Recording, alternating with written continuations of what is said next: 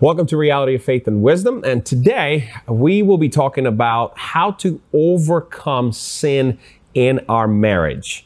This will be a last podcast on overcoming sin. And I've asked my wife, Victoria, to be here because I wanted to talk about this with her together. Because there's a Hollywood way or the world way, and there's a God's way. And I want our marriages and whoever's going to be listening to this to understand that you can have the best marriage. You just need to do a few things in order to get there. So overcoming sin in our marriage. Now, Hollywood always has been showing us this one picture, only one picture, called Happily Ever After. And they got married and lived happily ever after. That's kind of the thing in every movie. That's how movie ends. And there was two lovers, and then those two lovers finally, now they separated and they went and found the perfect one, and now they lived happily ever after. It's in every movie, it's in every cartoon, and to quite frankly, I am sick of it. It makes me puke because that's not how real life is. Real life is full of struggles. Real life is full of, ups and downs. But this real life can be the best life. And that's what God wants us.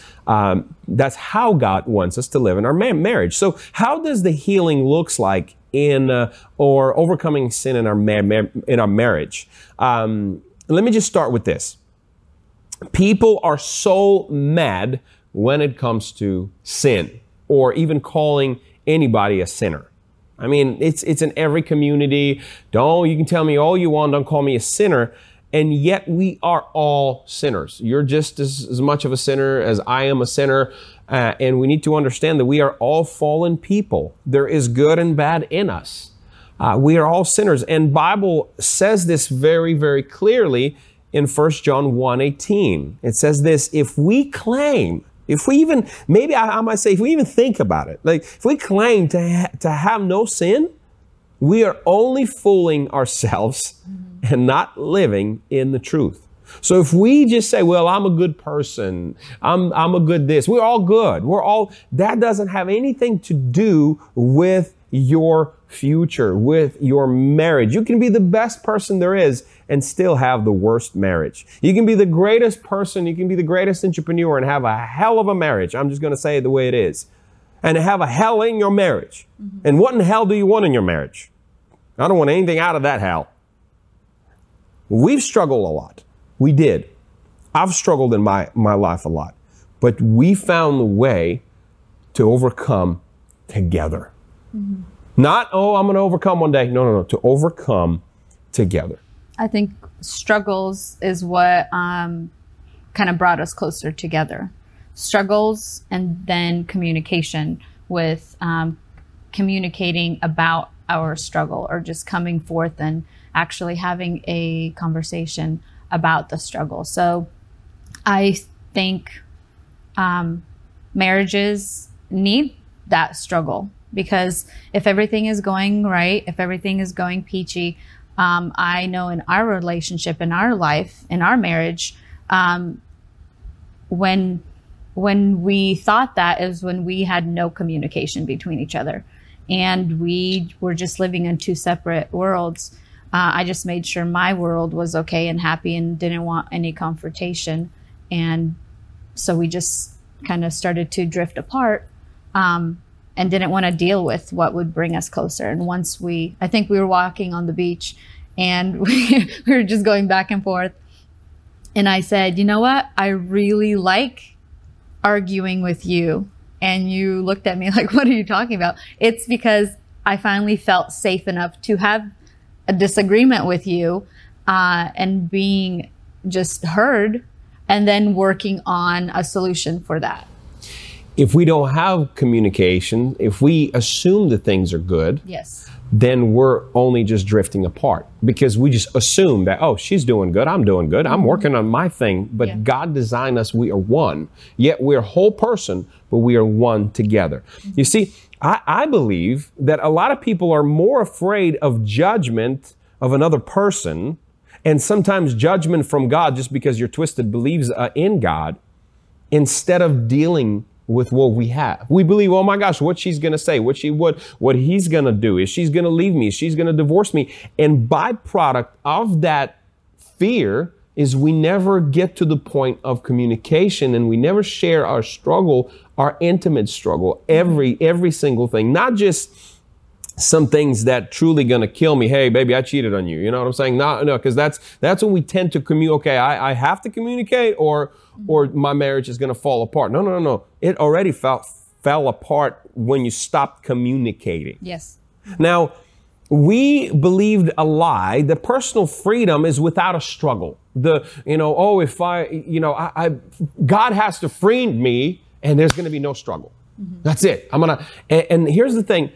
In order for America, in a beautiful country as America, in order for America to have freedom, it always have to work on that freedom. It always have to work on a peace treaties. It always have to, you see, every president talks to another president, and they always work on that, because if something's out of line, okay, we're threatened with the war. So I believe that same thing in marriage. We always have to work on it. It's not just, it's like preventative maintenance. You don't drive your car until a day it finally dies, and you're like, well, I just drove it until it died. You never did the spark plugs, the wires, the oil, nothing. You just drove your car to death, and that's exactly what we do in our marriage. Yeah, absolutely. Now, I wanted to bring you example that I've seen, that we lived through. Mm-hmm. We've used this tactics, mm-hmm. and I just recently seen it in other couples, and God just kind of showed me this revelation. You see, when somebody comes, and especially in marriage, with struggle, and if somebody says, well, baby, I'm struggling with sin. Let's say it could be drugs, it can be porn, it can be alcohol. First of all, we're scared of that talk, mm-hmm. but when we come and finally confess that we're struggling, the other person say, how could you? Yeah. Am I not beautiful enough? Why are you doing this? And we, instead of understanding someone else's pain, and say, hey, baby, all right, can I work with you? Can I help you overcome this alcohol, drugs, porn, whatever that is? Can I help you? Can I stand beside you? Can I stand with you? We right away bring shame, bring fear, and it's a power move. I'm going to divorce you if you don't do it. Mm-hmm.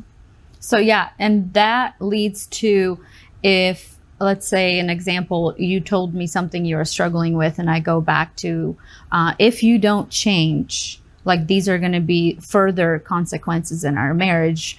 We're not going to share the same bed anymore. You're going to live downstairs. I'm going to live upstairs, or I'm just going to up and leave. So, and then you go ahead and you change and you work on yourself because, fear kicks in. Then the next time there's that issue, or the next time that person falls, it puts an expectation on me or the person to upkeep that. So I need to be consistent in threatening you and keeping, up with that.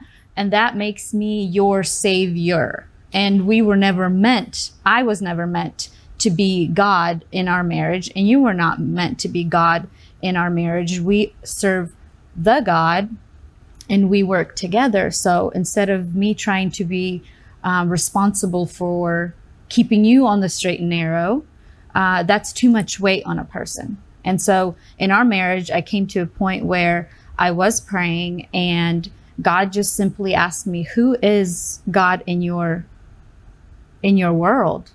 Is it your husband? And at one point, everything did rest on you. If you messed up or if you were leading the correct way, it was like Yuri got it instead of God got it. And we are here to work together. So when you use shame, fear, all those tactics, you're going to have to do it again, just as you said it, again and again and again. And here's the thing. Next time, it might not work. Because I've seen this in marriages that when she or he threatens, okay, I'm done, we get to this point, okay, I'm done. I'm over it. I'm done. Yeah. That's it, baby. I'm never going to do this again. And I'm healed.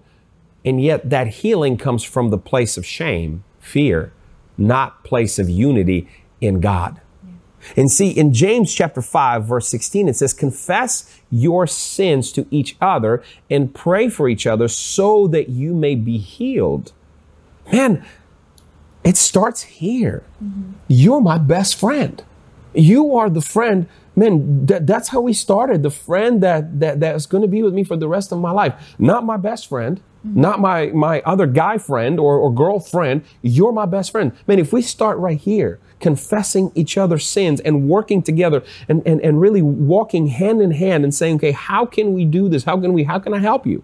What can I do to help you? That's called serving. That's what Jesus did. Jesus came to serve each other. And if we start serving one another in marriage, it says, so you may be healed. The healing will take place. Let me end with this. We need to understand, we need to confess those sins in marriage. First here. And then we need to agree upon, hey, baby, you know what? I'm going to even go talk to somebody, because when you talk to somebody that's not ready to hear that, then he or she's going to look at your marriage as a broken marriage for forever almost. Oh, you always have this. You have to have not a person who can hear you gossip about your wife. Don't do this. Please don't do this. But you need to agree upon even saying, hey, I'm going to go talk to that person. You okay with that? Or you're going to go, hey, I'm going to go to that person. Or even better yet, find a couple that you two can go and confess sins to and confess, hey, we're struggling with something. This is what we just did. We went to a marriage retreat. It's like a preventative maintenance. Nothing wrong with our life. We disagree about our kids a little bit here and there. I mean, perfect. I love you to death. You love me. But yet we went there to see. My overseer, Pastor Derek Fry, said this, Yuri, if you have something in the back of your hair, and if it's a piece of poop stuck to the back of your head, you don't have eyes there. You have to have somebody else to see it and point it out. And that's exactly. First, confess your sins to one another. Find maybe a couple that you can both talk to, not individually. That's even better. So you can understand each other's pain, and then somebody with accountability of somebody else, you can be healed in that area. And as I close, when you listen, don't listen to respond, because how many times, as soon as you say something, I just want to respond to you and say, well, let me just tell you what I think. Don't listen to respond. Don't listen to correct immediately. Don't listen to ignore because you're feeling the pain. Listen to the pain of that other person, which is your best friend. Listen to hers or his pain that's screaming on the inside. Hey, I'm going through struggle. Can you help me with it? And together, you can live as best friends who support each other, helps one another, prays for one another, and loves one another until the end. Baby, you wanted to say something? No, I think that, we all fall into that category of we listen and then right away. I mean, that's me. I listen and I'm like, ooh, I have an answer. I want to tell you about it. Or just if only out of this whole thing you get that to listen, to actually hear and not listen to do, because we tend to listen and then have an agenda or something that we're going towards something. But if we just listen to really hear, especially in a marriage, any relationship really, even between kids, they want to be heard. They want you to understand what they're going through. They don't always want just an answer. And we don't always want just an answer. We want to be heard. Yes. So with that, thank you for watching this podcast. Share with somebody that maybe need this, maybe going through it. And until next time, may the Lord bless you and keep you. May the Lord make his face shine on you, be gracious to you, turn his face towards you, and give you his mighty peace.